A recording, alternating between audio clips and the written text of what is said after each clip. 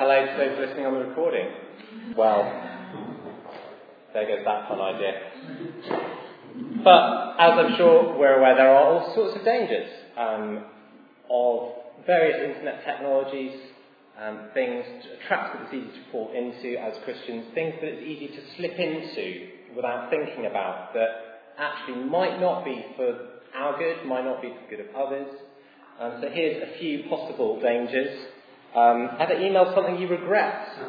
Recently, Google, as an April Fool's prank, added a mic drop button to Gmail, which, if you hit that rather than the normal send button, sent out an animated picture of a minion dropping a microphone instead of the email you intended to send. Apparently, it resulted in people losing employment when they meant to send off CVs or acceptance letters and accidentally sent off a mic drop with a minion.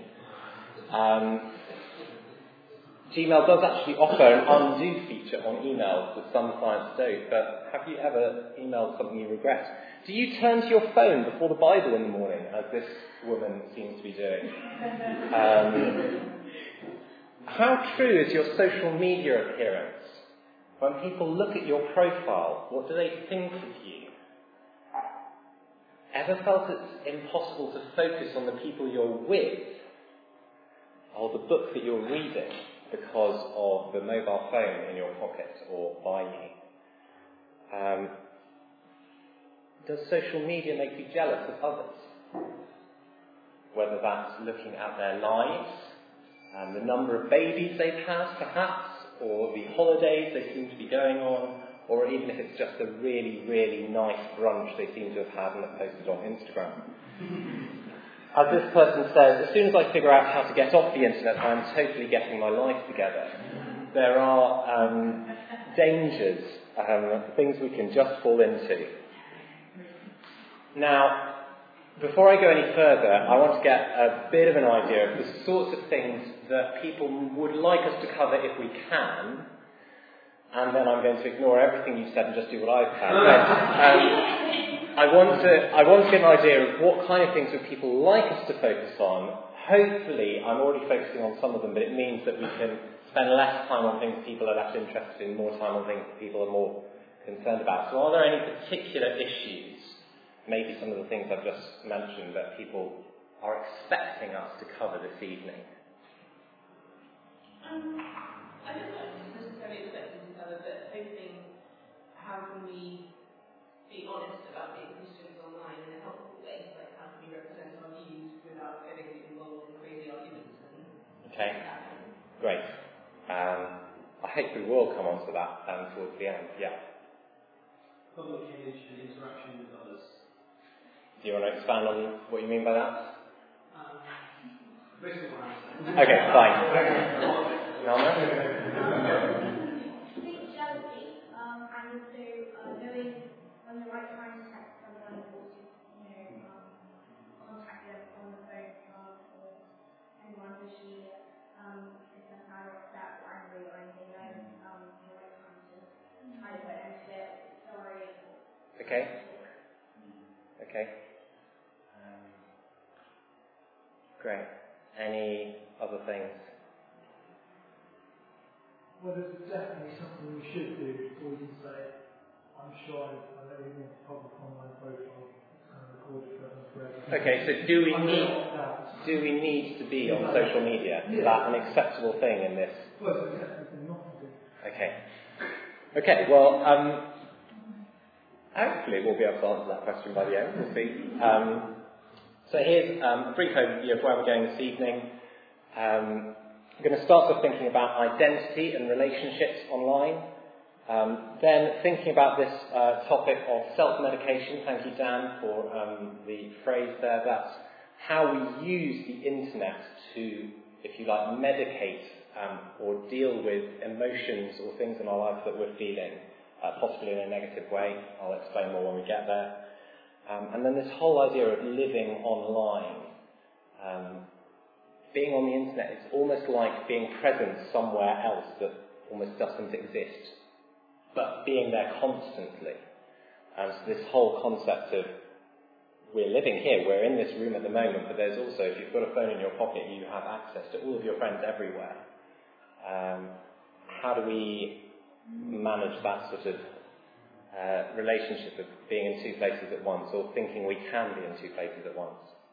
So that's where we're going this evening. And so starting off with identity and relationships. Hands up who has a Facebook account in this room. Twitter. LinkedIn.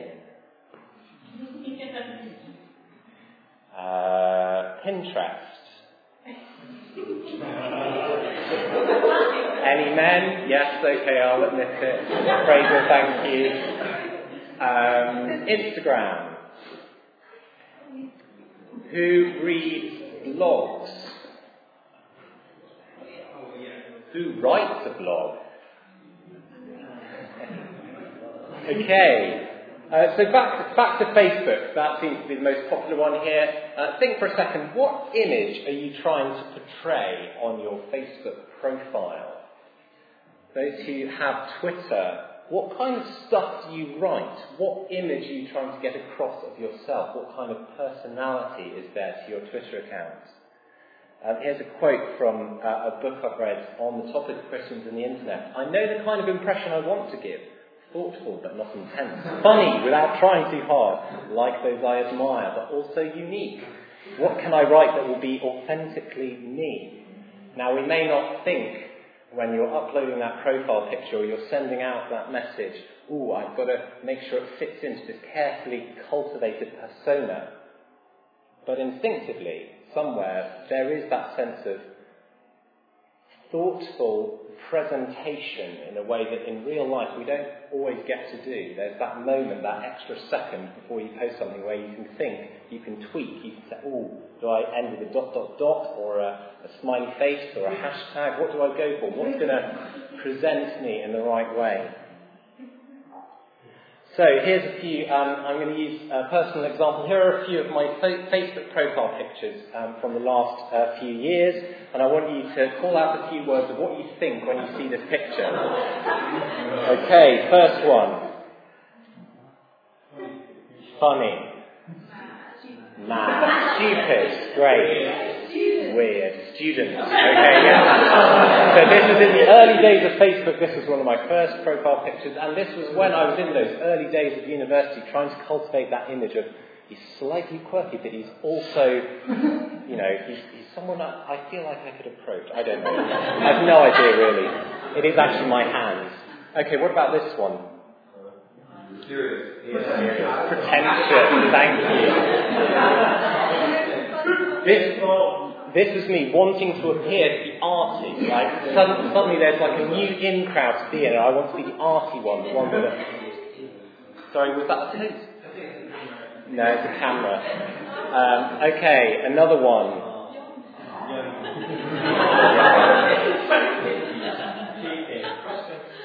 Fresh face. Okay. Happy. Great. So here is a picture of me during a time at university where I was quite acutely depressed. And so this picture was very much trying to present a veneer of normality to actually what was going on inside, which was pretty dark at that point. That's probably a combination of some of the above, pretentious, arty, etc. Okay, what about this one? He's growing up now. Suddenly wants to be seen a little bit more seriously than when his profile pictures had hoodies in them. Okay, what about this one? Suddenly trying to build a persona of the Christian minister or the holy one somehow, subtly.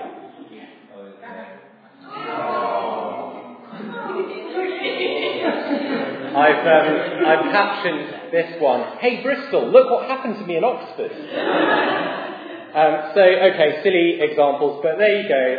A walk through the past 10 years of social media for me, and each one of them, I'm trying to present something about myself, and it may be a fair reflection, it may be hiding something else. In pretty much every one of those, it might show an aspect of my personality that I particularly want to highlight, but actually I am and was probably using them to an extent to shape people's perceptions of me. in a certain way. And so I thought long and hard about, which one to use. I didn't put up the one which is basically just a cartoon smiley face, which I think was probably when I was insecure about my own appearance, but there we go. So what are some of the problems we face on social media and in this whole issues of identity? I'll go through these quite quickly and we'll have a chance to talk about them. Self-obsession, actually that sense of constantly honing. What do I write? What do I say? What do I put online? In order to invent, potentially, an identity, one that is slightly different to what is actually going on inside. I certainly did that. A very cheery, happy online personality, despite the fact that actually I was really not cheery or happy. Only putting the good things online. And then the cultivating dissatisfaction is the dissatisfaction in others. Have you ever noticed sometimes on Facebook, everything that everybody else is writing just seems so positive, and you're feeling pretty rubbish, but everybody else seems to be really positive. And actually, everybody else's life is probably quite like yours, but because we only present the good, everybody else sees only the good, and so it's quite easy to feel like I'm the only one who actually is struggling at the moment. And so it's possible to idolise other people's lives. I know this is particularly true when it comes to, and Kat and I, if we're guilty of this, we're sorry, when people get into a relationship and suddenly all of their feed is photos of the two of them. We tried our best, probably.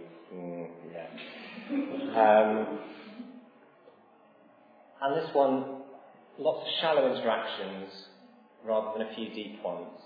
It's not that shallow interactions are necessarily bad, but I certainly feel that if I get my social fix, if you like, from lots and lots of interactions with lots and lots of people, actually I don't invest in the few friendships. I spend all of my social time, if you like, keeping up with acquaintances in Bristol rather than investing in friends in Oxford, for example. So there's a few of the problems. Here are a few of the sorts of solutions that we can talk about. I've just got a few ideas. The whole issue of, what was it? Trying to remember what that was related to. Sorry. Yeah, the sort of having to present a particular persona in order to get approval from others. I found thinking about what does God say about you helpful.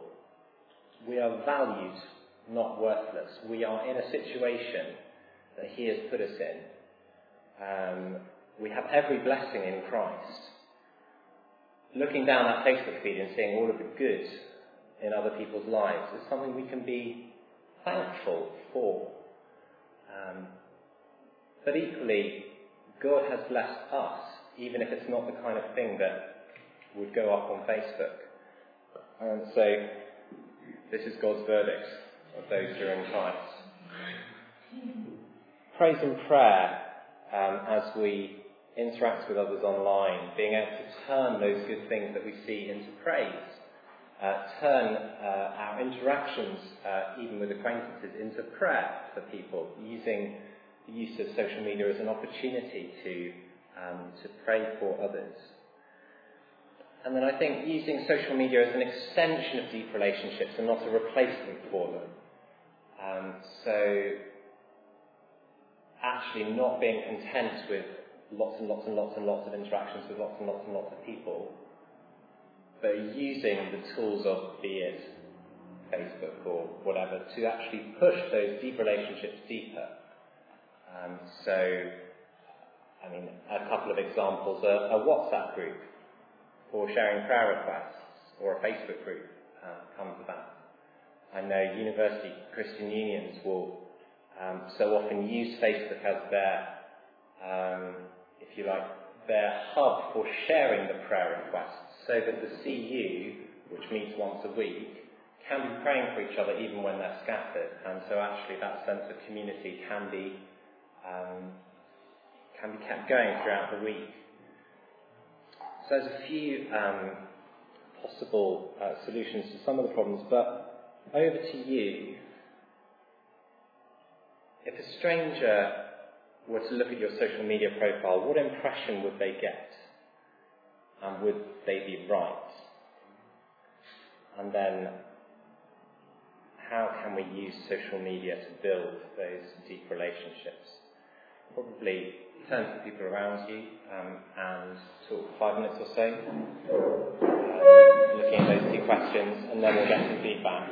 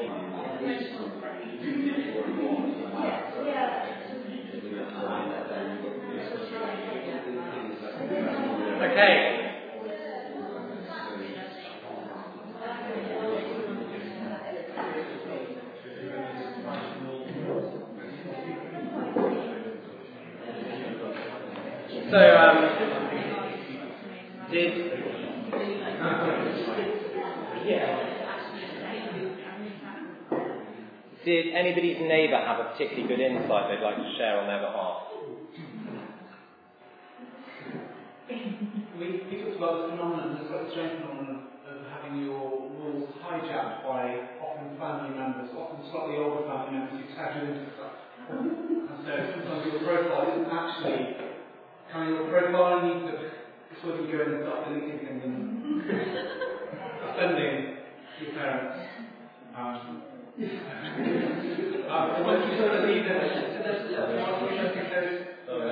So I had this exact thing actually when I tagged a friend who said, "That's very interesting, can you untag me because I don't do politics on Facebook?"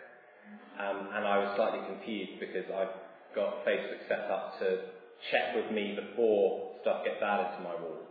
So that's definitely a setting in terms of Facebook specifically. But Jamie was pointing out how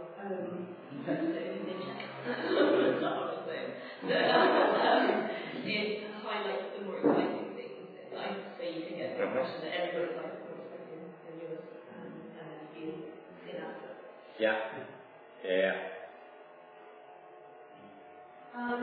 Saying on how social media is kind of like you're in a current underwater, and we just apply constantly with Instagram, Facebook, Twitter, and what have you. And you're trying to grab onto those things and keep letting go and keep strong. God, which is like something rock. And if you hold on to God, then you aren't going to get taken away in the current. But we really want to hold meetings. Ultimately, if you follow to God, you're not going to get washed away by the current. I think that's the Yeah, it's kind of the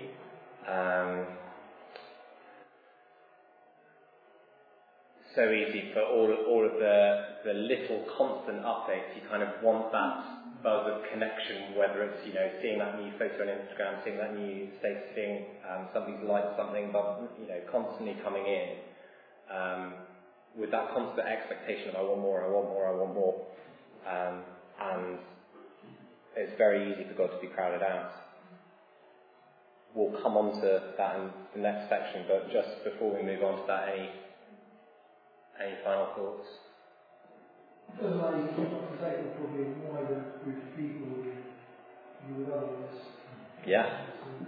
But probably in any other way it will happen. You keep track of the main arguments and people. Yeah. I'm very thankful for that. But then at the same time I realise I'm keeping track of the people whom Facebook has decided to show me, rather than necessarily the people who I would choose to keep up with. And then the more it shows me those and the more I interact with that, the more it's just those handful of people. So there's a guy who I knew a few years ago, spent a little bit of time with and then haven't seen since. But because he's occasionally written some really funny poems, which I've shared with others, Facebook keeps me up to date with every single thing that he does, despite the fact that I haven't spoken to him in 5 years. Okay, next big topic is this one of self-medication, which is a bit of a phrase that possibly needs unpacking a little. I'm going to give some examples of negative emotions that probably at some point we've all experienced. So boredom, envy of others' lives or possessions, loneliness, fear of missing out. I almost put a hashtag next to FOMO. I don't know why I didn't.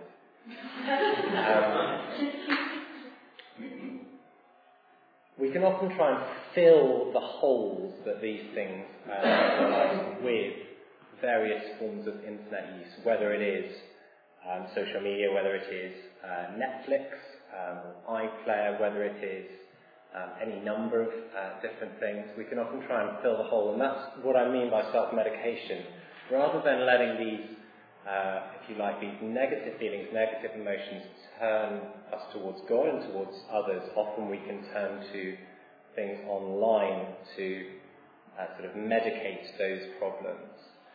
So on the subject of boredom, here is Blaise Pascal, French philosopher, 18th century, I think. I've kind of lost track. I've often said that the sole cause of man's unhappiness is that he does not know how to stay quietly in his room, which could have been written for the smartphone generation. Peter Crete comments on Pascal, and he says, "You find a rhinoceros in the middle of your house. The rhinoceros is wretchedness and death. How in the world can you hide a rhinoceros? Easy. Cover it with 1,000,000 mice. Multiple diversions." I mentioned this in the office this week, and someone said, "But you can't cover a rhinoceros with 1,000,000 mice, they'll just run everywhere." And I'm thinking, well, that's kind of the point. There is something big in your life that feels rubbish. It could be boredom, it could be incredible loneliness, it could be grief, it could be any number of things.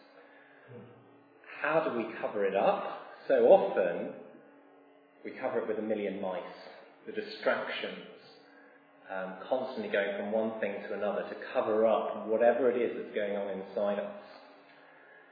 So that is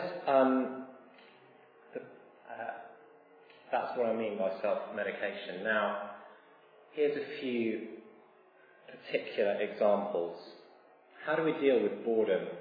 Ennui, which I just felt I had to use that word because it sounds cool. But that kind of listlessness, the just feeling it's beyond boredom, like life is pointless kind of feeling. or loneliness. How do we deal with these in our lives? So here's a few examples. Compulsive social media checking. I know I've done this one. Pornography, particularly to deal with loneliness. How do we deal with envy or jealousy? For those homeowners in the room, this was suggested to me by Dan as a possible example. I don't know whether it's a personal struggle for Dan or not. Pinterest or blogs, so a kind of always looking to, those people have got such lovely homes or such lovely things, or they just seem to be able to create the most amazing meals out of, 3 sultanas and a packet of bran flakes, and I've just no idea how they do it. It's kind of this weird spiral of envy or jealousy towards others that kind of leaves you trying to mimic them, that leaves you more envious and jealous. There's a Tumblr account which is called Pinterest Fails, which is basically a combination of these wonderful, wonderful cake designs or DIY projects or things that people have found on Pinterest, paired with the example of somebody trying to mimic it and utterly failing. So you've got kind of characters from Frozen who look like characters from horror movies and the like. So envy or jealousy, or following the lives of celebrities, as Facebook tries to encourage me to do every single day with little stories that you might be interested in, being on the right-hand side. I will never be interested in them, but Facebook thinks I will. A few problems, you may come up with other ones. Possible solutions. Well, if we've got all of these negative emotions of different kinds, whether it's boredom or envy, and we're automatically going to whatever it is online to deal with that, why not take that moment of reaching for the smartphone, reaching for the laptop, reaching for whatever it is, and turn that into a prayer to God for the situation that you're in, the things that you are feeling. A friend of mine once encouraged me, after a long day at work, coming home to an empty house, rather than turning to the latest box set or whatever, to imagine that God has just asked you, how was your day? And then to tell him. And I found that really, really helpful. So here's a few examples. Prayer, true community. I think one of the things that social media can bless us with is connection with Christian community during the week, during those moments when we might be tempted to fill the hole with something else. But actually it's beyond social media. It's recognising the importance of seeing people, bodily relationships, spending time together and not just together apart. Dealing with envy or jealousy with thankfulness. I certainly know that thanking God for what I do have does help with the envy or jealousy for things that I don't have. We will never achieve everything that we want. I thought, after years of living in shared houses, that when I actually bought a house and had a house of my own, suddenly my home envy was going to stop. And of course it didn't. It just got on to, well, now fences are coming down and I've got all of these responsibilities. Actually being thankful for what I had a wonderful home. I had somewhere I could welcome people into. That was wonderful. That was a blessing even when I was in shared houses, had I thought to turn it to thanks. And the final one, preaching to yourself. Some of you might be aware of this as a concept. Others it might be new to. But the idea of telling yourself things that are true. Because so often we're prone to forget. A friend of mine once said that talking to yourself isn't the first sign of madness, it's the first sign of wisdom. Because actually we so often forget all the blessings that we have, all the wonderful things that God has given us. In the UK,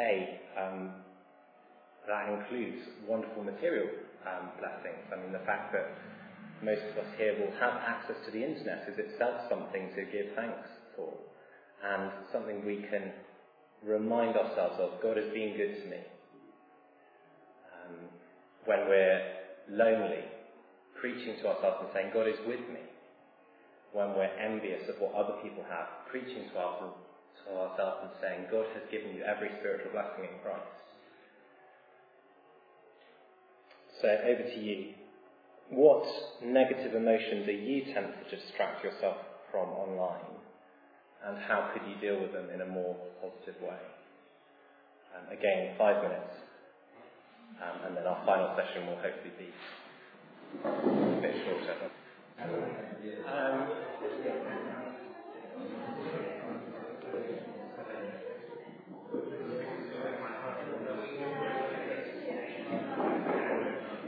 So I joined this group at the front, and one of the interesting things we came up with is a negative emotion that I didn't mention, of stress, or wanting to avoid stress, and the idea of, so I know that often the first thing I would do in my previous job when I get to work is just check BBC News and read pretty much everything I could find, even if I'm not particularly interested in it, just to delay that kind of start of the working day.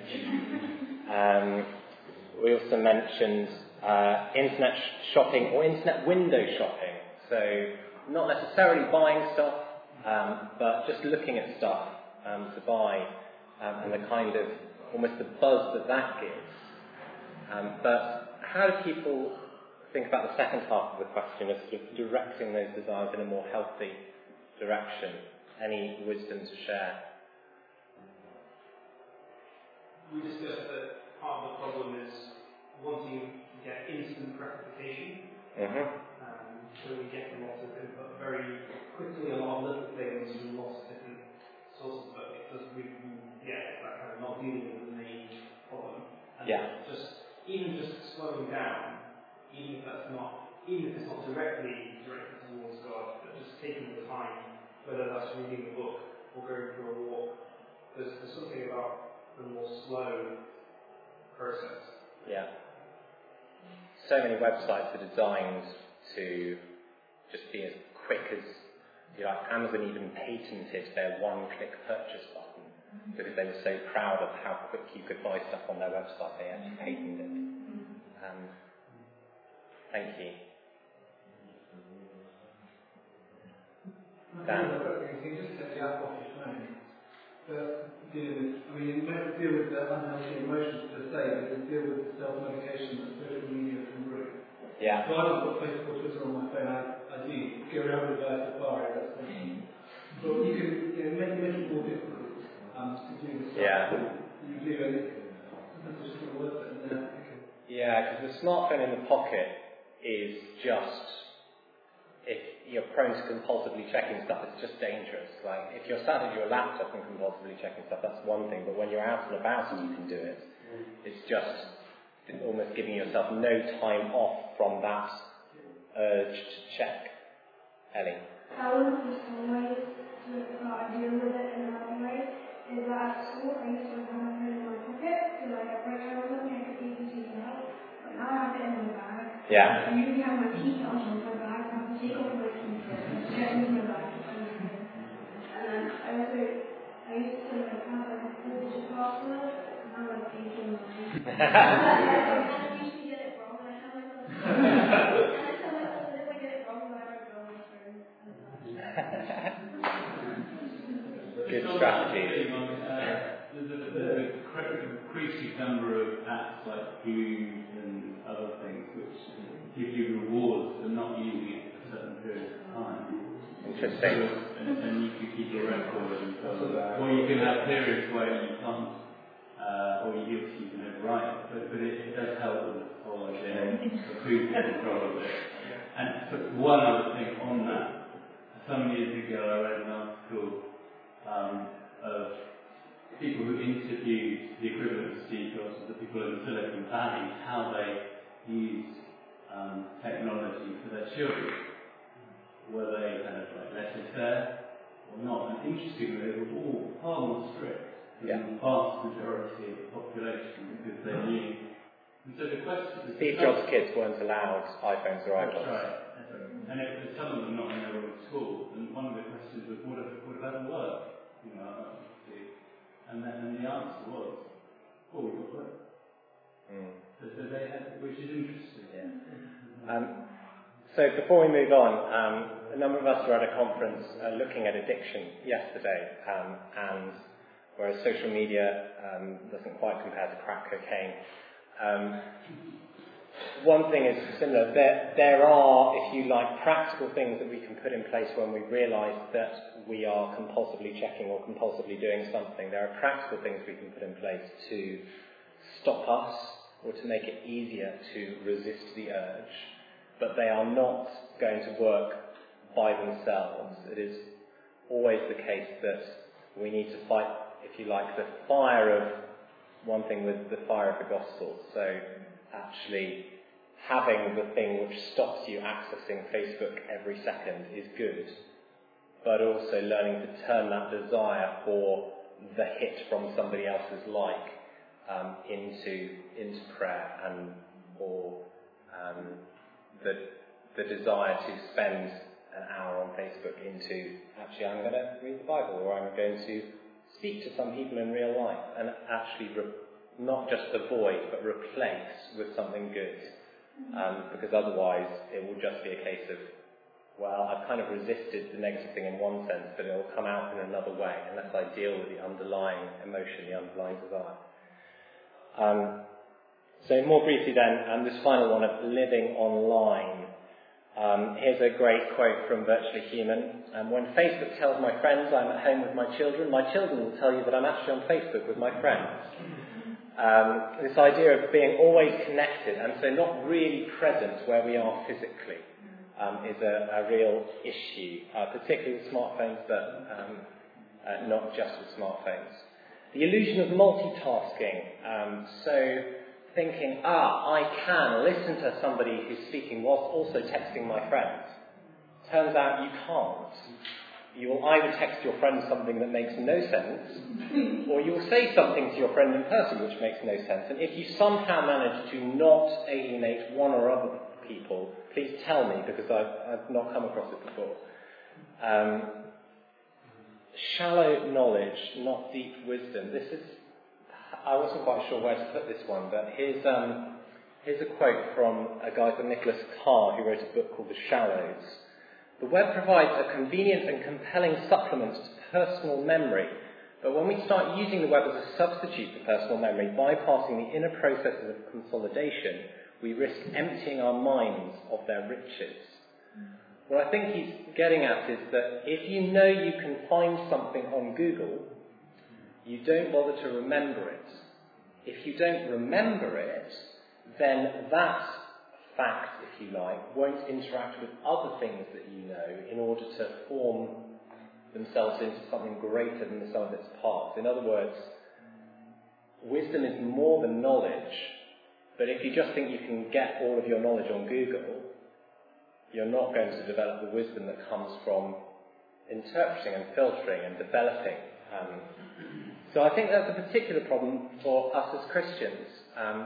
We don't feel like we need to learn stuff about God or about our Bibles, knowing our Bibles well, because we can just search. I've got a phone with a Bible app, and I can search for any word, and it will show me where that word comes up in the Bible. I can look up that verse, but I don't get any of the context. I don't sort of know where to find it physically in a book. I can pluck it straight out of context and use it in a particular conversation or something, but I haven't really grappled with it. I haven't really taken it in. I haven't let it shape me or form me in a way that actually slower engagement and engagement in context might give me. So I think there's that sense of the ability to search for knowledge does sometimes work against the development of real knowledge, of growth, of wisdom. And one of the other things with living online in all these bite-sized chunks is the shorter attention spans. So Nicholas Carr again. What the net seems to be doing is chipping away my capacity for concentration. I should say this is a journalist who studies English and who reads books as part of his job. He says, it chips away my capacity for concentration and contemplation. Whether I'm online or not, my mind now expects to take in information the way the net distributes it, in a swiftly moving stream of particles. Once I was a scuba diver in a sea of words, now I zip along the surface like a guy on a jet ski. I think that's very similar to what we were saying about social media, the constant stream of little things that actually means when it comes to engaging with a big block of text, I'm far more easily distracted and far less willing to engage. And again, as Christians, when it comes to reading the Bible or listening to a sermon, or engaging with a book, it makes it harder. And I've seen this in myself. I know that if I have my phone with me when I'm trying to read the Bible or read another book, then I will be constantly distracted by it. It almost needs to be in another room to give me the time to get into the flow of something so that I can really engage with it. So a few more potential problems of living online. A sense of devaluing face-to-face relationships. So I can connect with people through the internet. There's less of a need to meet up. Particularly, potentially, a problem, again, with church community. The whole attention span being shortened and bite-sized information. Prayer and deep reflection on Scripture can be made more difficult. It's worth saying that we train our minds. Our minds, if you like, are shaped by our experiences and what we do. So the more we train them to expect rapid, quick, short, bite-sized chunks of information, the more we really struggle with anything else. So however much we don't want it to happen, spending a lot of time on Twitter will affect our ability to read books. And so that is something that, the research is only beginning to be done on, but Nicholas Carr, who I've quoted already, has written his book basically on that thesis. Soundbite thinking can also lead to snap judgments. So somebody tweets something and it gets taken out of context, or we look at it and we have a visceral reaction to it, and there's absolutely, we react but we almost don't know why, or we do know why but actually that's not fair because again the tweet was out of context, or we're constantly looking for that chunk in what somebody is saying to tweet ourselves or to send on ourselves, but we don't engage with long arguments or long discussion. We're kind of thinking just in those chunks. Particularly an issue in politics perhaps, but also again within the church, the sort of looking for sound bites in sermons rather than taking in the whole. And we mentioned this briefly. Online discussions lack nuance. So my friend who said, I don't do politics on Facebook, that is because it is so easy for stuff to be taken out of context, or, sarcasm does not communicate well in a text-based medium. It's very easy to say something thinking that you meant it in a kind of gentle, conciliatory sense, and find that everybody else thought it was horrifically offensive and you were really angry when you said it. I wasn't angry, but it came across like that because it's text. So that kind of lack of nuance online. A few solutions then. Be in the room. My housemate in Bristol, we had a room, no tech at the table, which was brilliant for a bunch of blokes who loved our smartphones, half of whom had girlfriends who they wanted to be in touch with even when at dinner with the rest of us blokes. So we had no tech at the table, and if you got out your phone, then you had to read the message that you've just got through, which stopped these guys with girlfriends getting out their phones at the table very quickly. This one is for me. Read with your phone off, or at least in another room. Assume the best of people online, so not just falling prey to that soundbite culture of you see something and you think, oh my goodness, that's terrible. Actually, look, well, okay, what are they really saying here? Let's think about it. Let's not just because I can engage immediately because it's online, doesn't mean I have to. Look for the context and assume the best. And when it comes to those discussions online, take it offline. So knowing, actually, I'm not going to be able to communicate this well via text message or via Facebook. I'm definitely not going to be able to communicate it well in 140 characters on Twitter. Take it offline. Now, the final over to you section, I'm going to skip over because, so does social media ever stop you being in the room? Think about that as we go away. But I just want us to finish with some of these questions. We're basically out of time, but how can we use social media to share life and the gospel with those around us? How can we encourage reflection and prayer in an always-on culture? How can we take the opportunities the internet provides to do the one another's of Scripture? What one thing are you going to do differently off the back of today? And I think probably, given that we're basically out of time, pick one of those that you feel like discussing. And in 5 minutes' time, we'll be back in place. We started very slightly late, so we're finishing very slightly late. But I recognise that we've sort of covered a lot of ground quite quickly. So many questions have probably been thrown up, but there's still plenty of things to discuss. So this is the formal end. However, conversations can continue. But just to conclude, I guess some kind of summary. There are so many blessings that modern technology, including the internet, gives to us as Christians. We've mentioned some of them.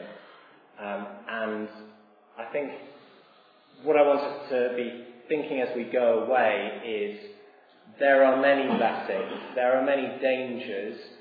How can we, if you like, mitigate the dangers and get more blessing from the way that we engage with the technology of the internet? So if you can go away thinking, there is some new opportunity of something I could do that would be good for me spiritually or good for others that I've thought of this evening, whether it's actually having that, family or friends WhatsApp group of prayer, or making use of the prompts of social media to pray for people, or any number of things that we've covered. If we can not just think, the internet is dangerous and bad and let's avoid it.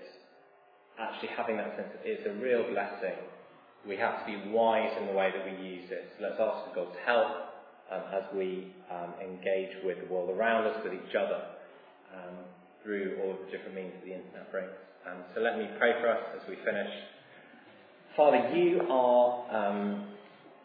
are wiser than us, and you know what we are like. You know the things that we need to flourish and to thrive as your people. You gave us a book to read and to dwell on and to get to know you through. You gave us each other to encourage and support and to build one another up. And in this age you have given us all the technologies of the internet and communication. Father, please would we use them wisely, use them thoughtfully, use them in ways that honour you, use them in ways that do not detract from a living, felt, daily relationship and walk with you and with your people, but help us to be wise. And we pray that all of the different things we've talked about today would be helpful, and that we leave aware of all of the blessings that you give us, and all of the ways that we can seek to bless those around us using the technology of the internet and modern communication. Thank you that you're a God who is a God of everything, that the internet was not a surprise to you, that social media is not a surprise to you. Please give us the wisdom from you in engaging in this modern world. Amen.